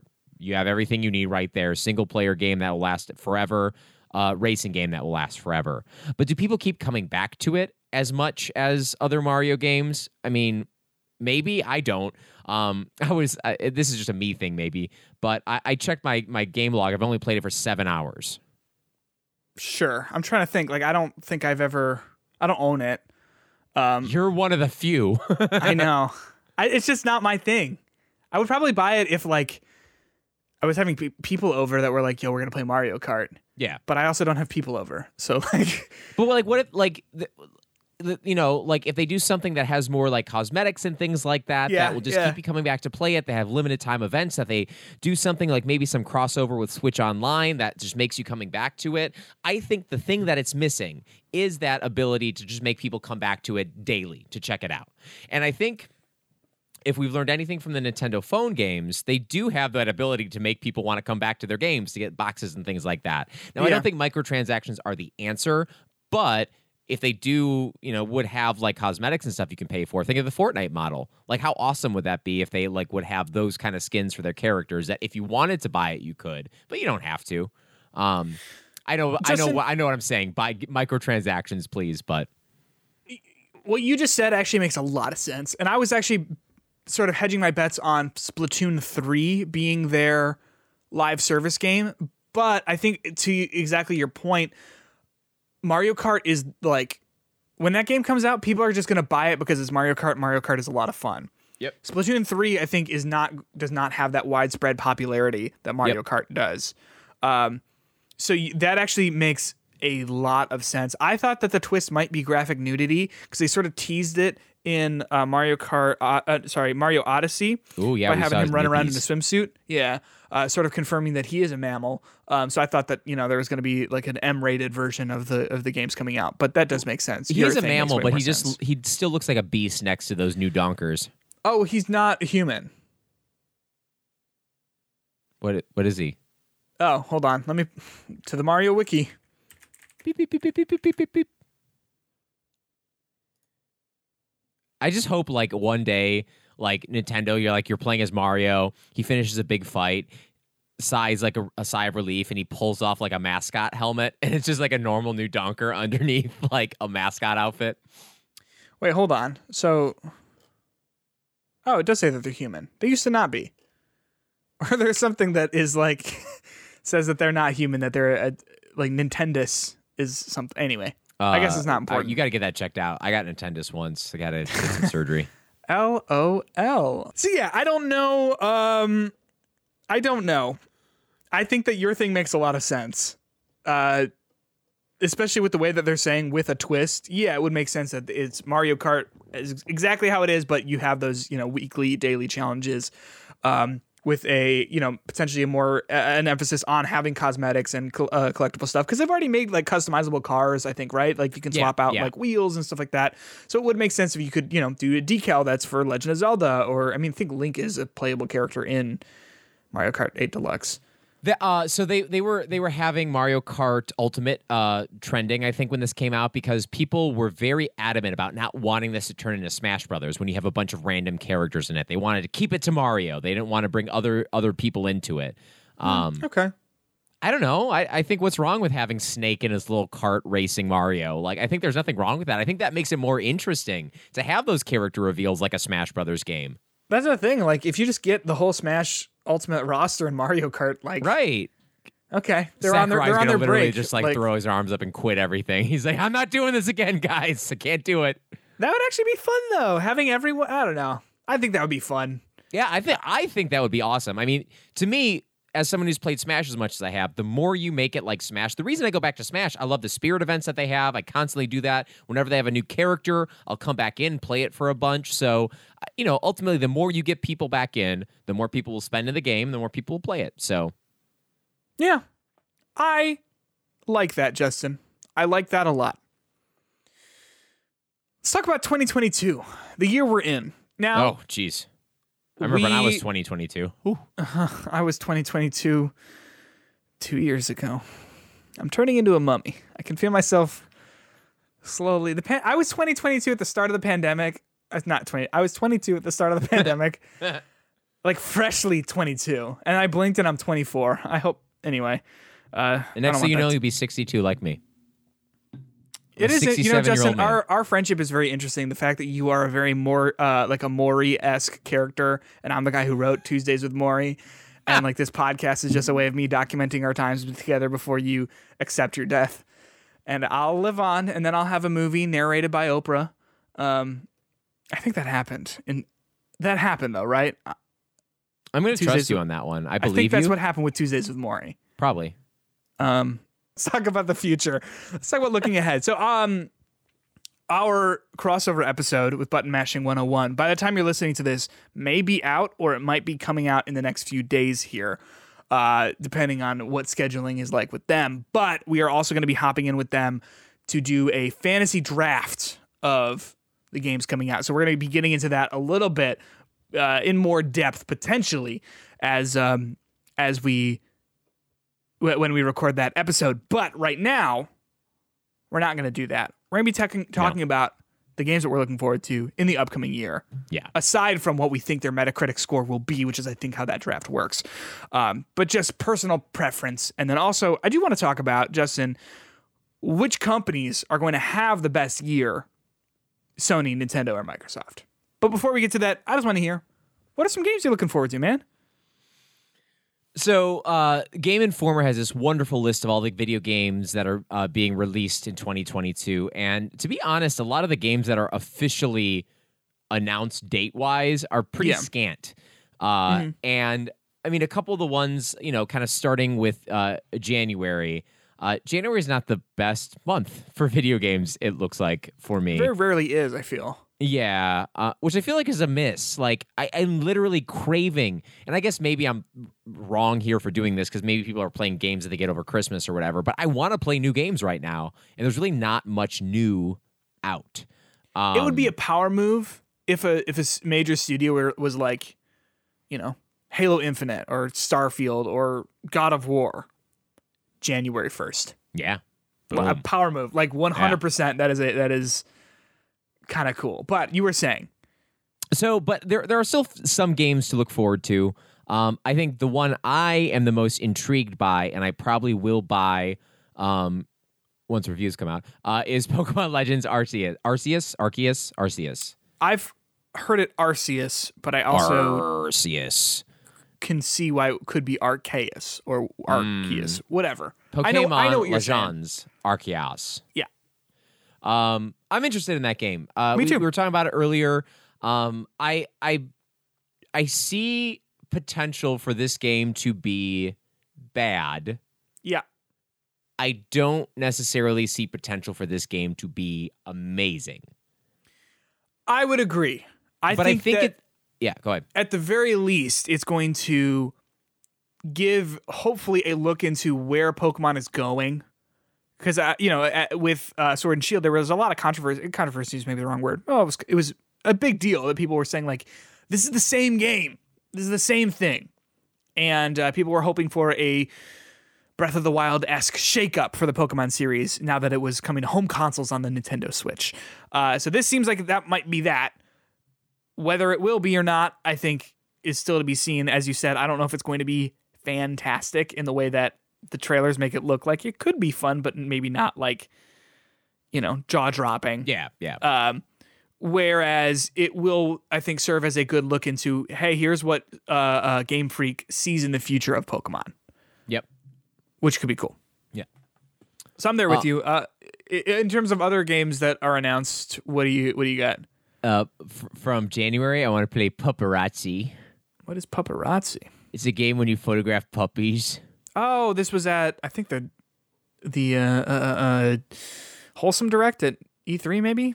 I'm into whatever that. it is, it's had a place in my heart. I think I've learned I've loved photography games for some reason. I don't know. I'd be that person who likes them.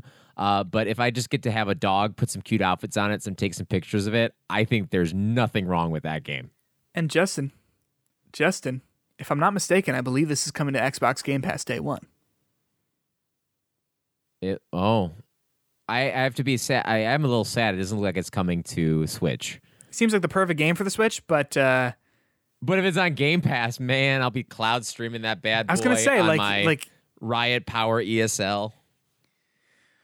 Yeah, so there you go. Paparazzi actually does. I'll probably pick that up January 20th. That's a week and some change, and then 8 days later, the 28th, is Pokemon Legends Arceus comes out. Yeah, so I'll have 8 days to master that game. Yeah. We talked a little bit about Dying Light 2, Stay Human. Actually, I don't think there's a colon. I think it's just Dying Light 2, Stay Human, which is just a sentence almost. Peter, everyone has a colon, so. Not everyone. Maybe. Anyway. Dying Light 2, Stay Human. I think I'm going to skip until later. Unless people are like, you got to play this game. I think I'm going to sit it out for a minute. It would be one of those things. Like, I often find myself not being interested, and then by watching some people do, like, Let's Plays and stuff like that, sometimes I might get into it, but yeah. I don't know, parkour, running around, running away from zombies. I don't know if that's what I'm feeling like at the beginning of February. Yeah, especially when just a few days later, Sifu comes out. You heard about this game? Oh yes, the Sifu, the young man turning into an old warrior. Yes. I think that looks pretty sweet. From what I've heard from like the previews, people are like, yeah, I had an hour, like I could play an hour of the campaign or whatever, and I just played it 8 times because it's really good. So like that seems pretty cool. That seems promising enough. It depends on how. I mean, obviously it is a martial arts game, but I'm curious how much of like fighting game DNA it's going to have, because if it has fighting game DNA, I'm probably going to be turned off by it. But if it's a little bit different, then I think I'll be into it. But it really depends. Yeah, I think this has gotten a lot of positive buzz so far. So Yeah. Again, will I get it day one? I cannot say it's a game I've been looking forward to, but it's definitely circled on my list of things to look at this year. Sure. Just a few PlayStation days later. exclusive. Yes. Oh, and on the PC. Well, But I'll probably play it on PlayStation 5. we don't count the PC in this show. Yeah. Crossfire X comes out February as well. That's the one. The campaign's being made by Remedy. Yeah. I'm probably not going to pick that one up on the day it comes out, but it's still interesting enough to. It depends on like how much Remedy stuff is in it. If it's like weird, then yeah, I'll probably try it out because I like a weird story. But if it's just Wait. Is this going to be our shooter. new medium? Yeah. Yeah, sure. Yeah, whatever. That's fine. It's early enough in the year because Medium was like February as well, or maybe it was January. So the Medium was like one of the first games of 2021 I played. Wow. Yeah. Takes you back, doesn't it? It was that, and it was Destruction All Stars. Later in the month, obviously, you got Horizon Forbidden West, which we'll play and talk about, I'm sure. I mean, otherwise, then what the hell am I playing Horizon Zero Dawn for? Enjoyment, and then, love, happiness, oh, Thunder Jaws. Only some of those I'm Claptrap. getting out of the game. Claptrap. If he was running around, it would make this game infinitely worse. Can you imagine that? That'd be awesome. I do not like that character. I think characters that are meant to be annoying for the sake of being annoying are still annoying. You know what I mean? Well, it's like, funny that you're on a podcast with me then. No, Justin, I like you. No, Oh. no. Elden Ring comes out on February 25th. Are we playing that? Probably, right? Just to like see what's up and talk that about will be it. a game I will play, and even if it's good and amazing, I won't finish, but I'll be part of that conversation. This will be I have a feeling this will be my Returnal of 2022. Well, that's the thing, right? I have over the last year, I played a few games that I thought I wasn't going to be able to beat, but I beat. Elden Ring, I don't know if I'm going to be able to beat. I think it's too obtuse, and what's that? You don't beat Elden Ring. Elden Ring beats you. Ring beats you. Yeah. Yeah. No, that's actually fair. But other than that, moving on to March. Wait, but back in February, this game Martha is Dead. Is that just like Superman and Batman going at it? Justin, you say that, I'm going to guarantee every review mentions Superman and Batman and how Martha being dead is the whole thing. It's like a horror game, I think. There were some previews of it, I think, like August. Oh. People spoke positively enough about it, but I don't know if it's going to be.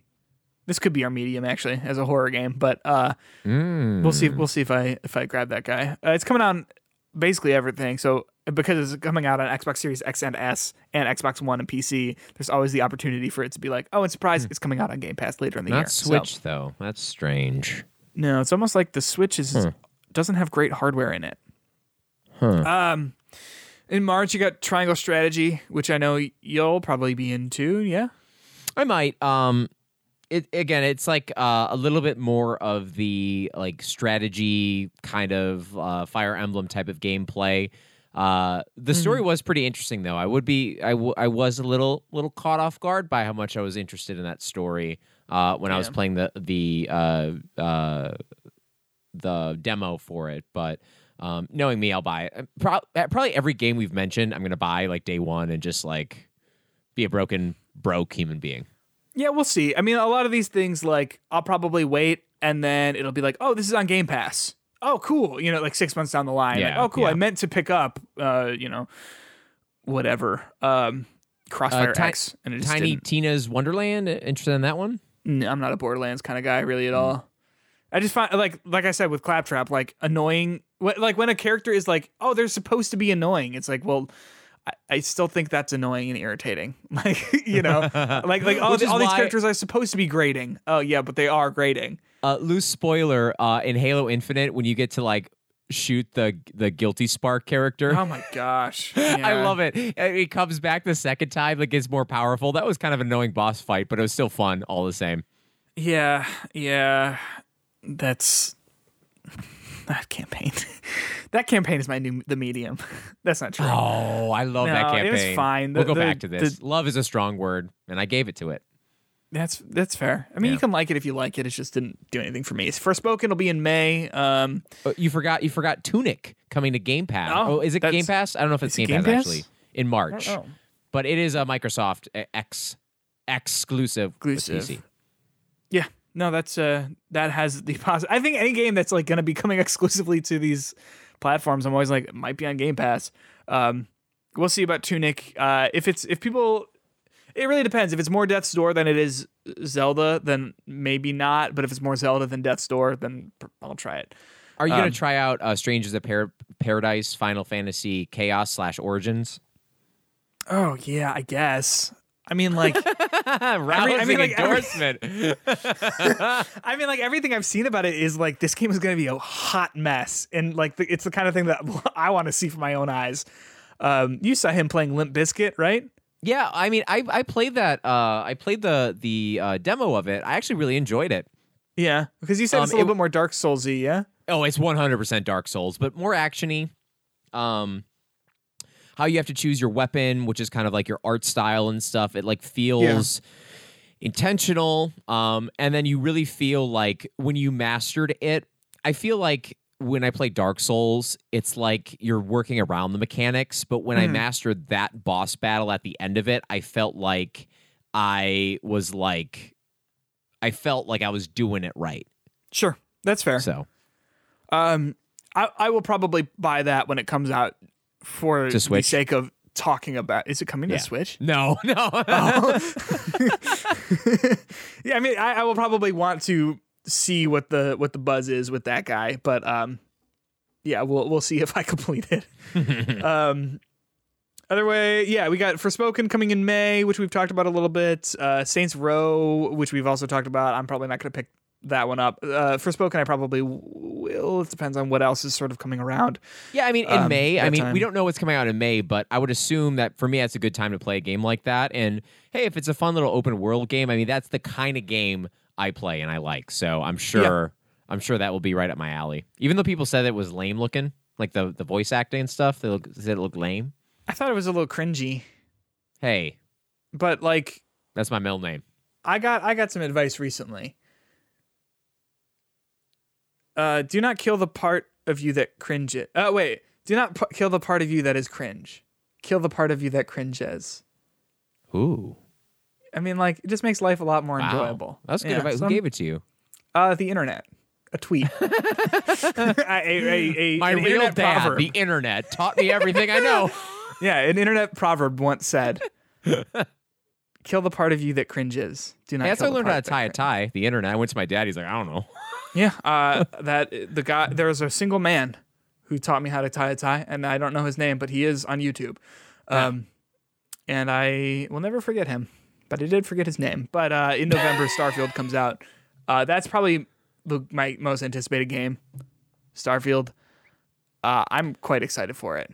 See, it's hard for me to be excited about it because I've seen so little, right?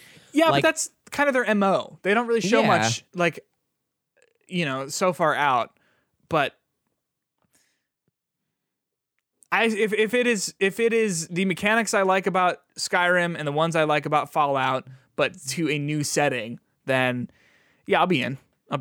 I hope it's not broken in the same way that those games are, but it probably will be. Hey, when it's broken, it's fun. Put a bucket on your head, all that kind of fun stuff. Yeah. I mean, like, people are still playing Skyrim. I still like Skyrim. I would have played the PS4, or I have the Xbox version, so I probably played the Xbox Series X version if I had my disc sitting around somewhere. I didn't, but that might have been good in terms of playing video games that I need to for work. But I'm looking forward to that in a major way. Games that don't have release dates. I'm just going to rattle through these, and we are going to talk about them as they come. Ghostwire Tokyo. Gran Turismo 7, Goodbye Volcano High, God of War Ragnarok, Stray, Chia. They're thinking that Final Fantasy 16 might be coming out this year. I think that seems unlikely given the fact that they recently said, hey, we have had about a 6-month delay on that game. So I'm imagining that might be in the first half of 2023, but who knows? What else we got? One game that I would recommend you play at some point, preferably not after a really great third-person open-world game, would be for you to try out A Plague Tale: Innocence. I really enjoyed that game. The worst thing I did, though, was play it immediately after The Last of Us Part 2. Don't recommend doing that because that was like cream of the crop. Plague Tale, good game, not that. But I'm excited for the sequel to come out. I think all of the lessons they learned from that first one, which came out in 2019, so not that long ago, but I think the lessons they learned in making that game, I think are going to make this game awesome and superb. So try out the first one, and then I'm hoping that this one will be good. I will do that. That actually is one that looks interesting to me, and it's just one that I missed. And the sequel is coming out this year. Is that right? Yeah. It's one of the to be announced games. Gotcha. So those are the PlayStation games. In terms of Nintendo games, we've got Bayonetta 3, Kirby and the Forgotten Land, Splatoon 3, Mario & Rabbids Spark of Hope, Breath of the Wild 2, potentially, Rune Factory 5, Triangle Strategy, we talked about, Advance War 1 and 2 Reboot Camp. That's just like a re-release, though. Thoughts on any of those? I mean, I'm going to play the hell out of Kirby and the Forgotten Land, probably. I gotta say, not super excited by a lot of those games. However, I think Nintendo is that company who will throw something out there that's going to be quality that we're not thinking of now, like Metroid Dread. Yeah, the Hitbox 2021 Game of the Year. Wild. Both you and I agreed it was the fourth and third best game. However, in terms of general quality, 100%. Yeah. I agree. But I don't look at this list. I'm not excited. I will probably play Splatoon 3 with an asterisk. I hope, they have they could do so much with Splatoon, I think. And I just hope it's not just a multiplayer shooter. Yeah, I know what you mean. It seemed like they were interested in exploring more of like a story. Yeah. In that one direct... The Octopath. Whatever. Because they had someone come out like in a lab coat too and do a little bit of storytelling, which I thought was kind of fun. Yeah. I mean, so ultimately it was just like environmental puzzle things that you had to do, but like even like an open world kind of exploring game. Like I just played this great game called Chicory. Have you heard of it? I'm familiar. Yes. And literally, like you paint that whole Splatoon world. Power, don't you? What? You get like that Splatoon power though, don't you? At a certain point too. Why did I think? It's like a Splatoon kind of thing, but like. You paint that world back to life, and if you could do that in Splatoon, that would be really cool to do in like a single player kind of like open worldy exploratory game. But I doubt they'll do that. Probably not. I mean, I think we would have heard about that by now. Plus, it's their focus is that multiplayer shooter, which, like I said, I thought might be their live service game, but I think the Mario Kart one makes a lot more sense. Yeah. In terms of Xbox, they have we talked about Tunic, we talked about Crossfire X. Redfall, which we didn't mention, but that I think they said summer of this year, which that's, Arcane. I have no idea what that game is going to be because they didn't really talk about it other than co-op vampire shooter, which is kind of cool. I'll be curious to see how much. It's not the same Arcane studio that developed Dishonored, Prey, and Deathloop, so it's the other one that they have. So I'll be interested to see like what exactly goes into that game, because they typically make those immersive sims, and not multiplayer shooters. But we'll see. And then you got Somerville, which looks really cool. That's by the people who made Inside and Limbo and stuff like that. That's sort of it for them at the moment. I think that's been like officially announced. Yeah, it doesn't look like as strong of a year for Xbox this year necessarily, but that's just kind of like a me thing. I mean, if ultimately Starfield is awesome, doesn't matter. Like, still, that'll be a good year for Xbox to get that exclusive coming out right during the holiday season. So I think the potential of Sony looks like a good year. However, I don't think There's so God of little dates. War's There's so few coming up dates. this year. Yeah. Like, I would say, like, a lot of those games are probably going to get pushed back. Well, another thing we talked about, we didn't talk about, but a Sony exclusive that I'm excited about is Moss Book 2. That's the VR game. one. Yeah. Highly enjoyed the first Moss. It reminded me a lot of, did you ever read the Redwall series, the Brian Jakes? No. It's like basically this kind of like medieval world, but with, instead of like humans, it's all like talking mice and rabbits, and like the bad cute, guy fun. in the first one is this evil rat named Clooney the Scourge. And like one of the things you have to do as like the mouse hero, I say you like it's a video game. One of the things the mouse hero had to do was get this awesome sword from this like legendary mouse warrior, and he had to fight this giant snake named Asmodeus. So he like goes under this thing and like does this awesome like battle with this snake, and it's very much like Moss. So not only was Moss a fun game, it took me back to those books that I read when I was a kid. So I'm just super excited to get back into this world. It ends in such a cool place. So I'm Dang. one of my most anticipated games of this year. I'm excited to hear about that. What games do you think are not going to make it this year? Because I would say, like, just off the top of my head, God of War Ragnarok seems like it's not going to happen. Yeah. I think Pokemon Legends Arceus. No, I'm just kidding. You think Breath of the Wild 2? You think that's going to happen this year or no? See, I really don't know. Like, I think. I don't think we're going to get both Bayonetta 3 and Breath of the Wild 2. If you remember, Breath of the Wild was one of those games that kept being pushed back when it was first like announced and stuff. Yeah. And I think they don't want to mess that game up, and I think they want to release the best version of that game. Will I be disappointed if it doesn't come out? I think Nintendo fans will be if they don't come out with something else this year. Right. But I mean, yeah, I if I were a betting man, I would say I would bet money on it coming out, but I wouldn't be confident with that bet. Yeah, I know what you mean. I think Redfall might get delayed. I mean, just we know nothing about it, and it's supposedly like 6 months, because they said I think summer or like Q2 or something like that. And we nothing, like literally nothing about this game. I wouldn't be surprised if that gets delayed. Part of me, and I know we talked about this, I think when it was announced, like the release date was announced. Part of me feels like Starfield could get delayed, but because they called that shot so early, you know, over a year ahead of time, I think that date might be kind of solid for them. I think it's good to have a flexible release date, but yeah, you know, they've been working on it for I would trust ever. Microsoft not to push that out. They would not have released that date unless they were for certain it would come out. That's what I mean. Because boy, would that be egg on their face. And they will do it if it's needed to be done. But why would you force your hand and put that date out if you weren't 100% confident it would be done by then? And I think that they are sort of on their last leg in terms, like last strike in terms of quality for releases.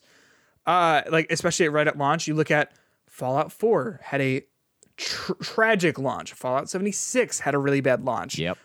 Before that, I mean, was that Skyrim?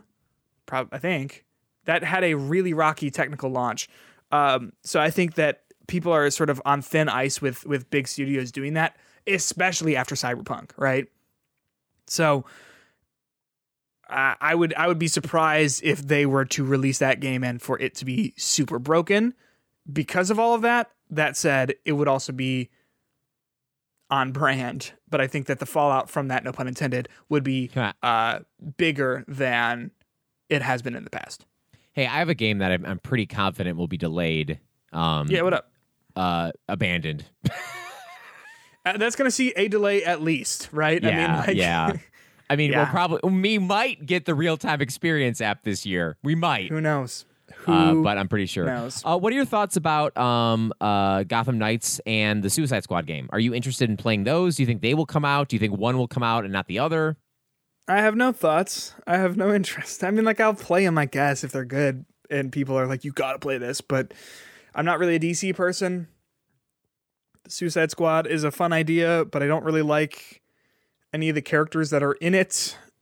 I have no affinity for Batman, so for the Gotham Knights. I know you're more into those games than I am, but yeah, no thoughts, really. What about what is that that other Marvel game that's coming out? The Midnight Suns game. Remember that? Oh, no thank you. That No thanks. banger. No thank you. Because that's like a card game. It's like a tactics card game, which is not you really said my all my thing. favorite words right there. I know. It's, You know me, tactics, card games.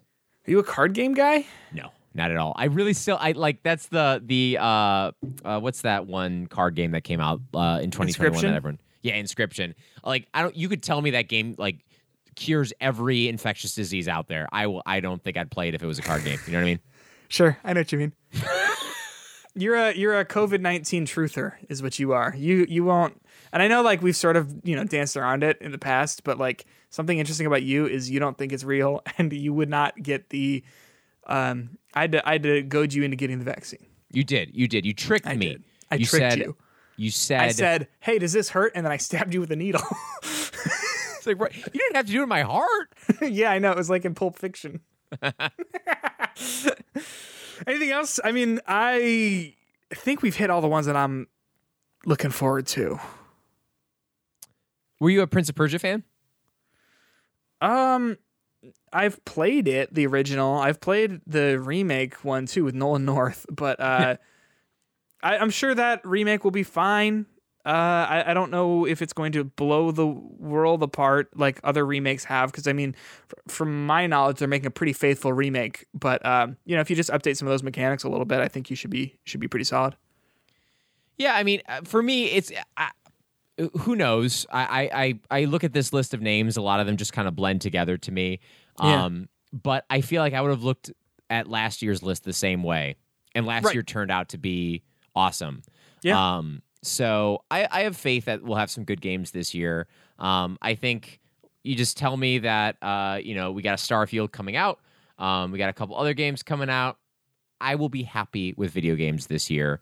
But overall, I think potentially Sony has the biggest chance of having a good year, but also a bigger chance of delaying to disappointment. High risk, high reward for them, right? Nintendo has the biggest chance of surprising us. Yep. And Microsoft is just going to be what Microsoft is. I think it's the most reliably good, right? Because I mean, all this is coming to Game Pass. Yeah, I'll take that. Thank you very much. Yeah. And like, which just means like, oh, I'll be able to try all of these if I want to. Yeah, that's pretty excellent. They might not have the number of titles that are going to blow me away, but I mean, if you just reliably put those games out, then it's going to be in good shape. Yeah. So, 2022, what a year, What a year already. Man, I can't believe my game of the year was The Medium 2. I can't believe that came out. You know what? It's interesting that you called it The Medium 2, because like, I thought it was weird that they called it The Large and just like assumed that people would know, because it was The Large and then parentheses The Medium 2.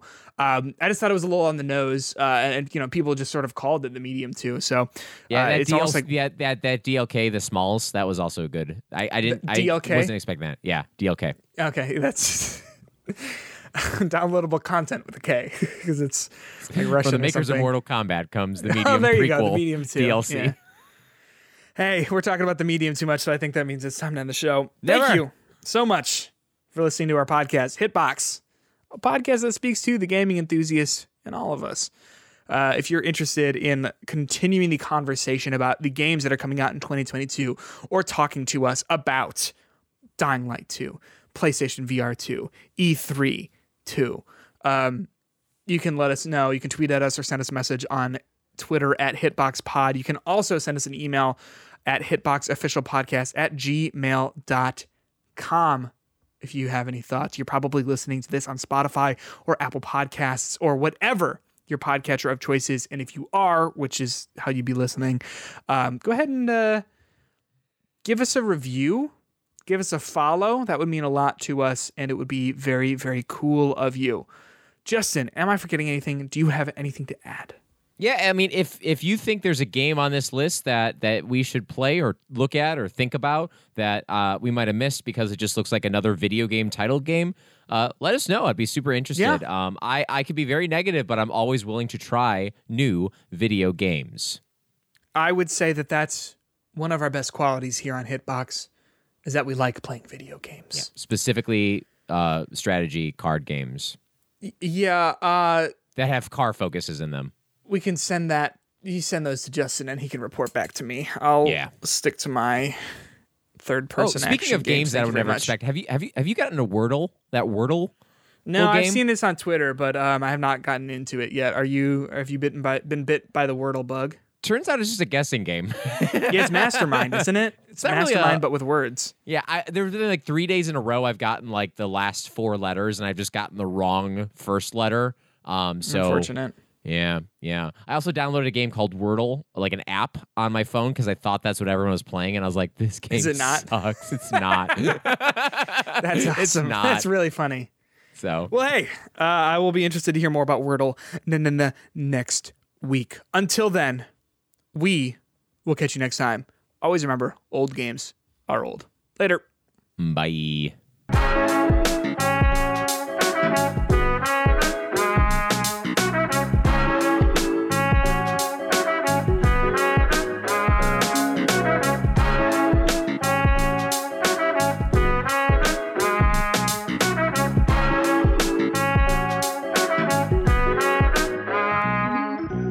All right, I'll stop recording.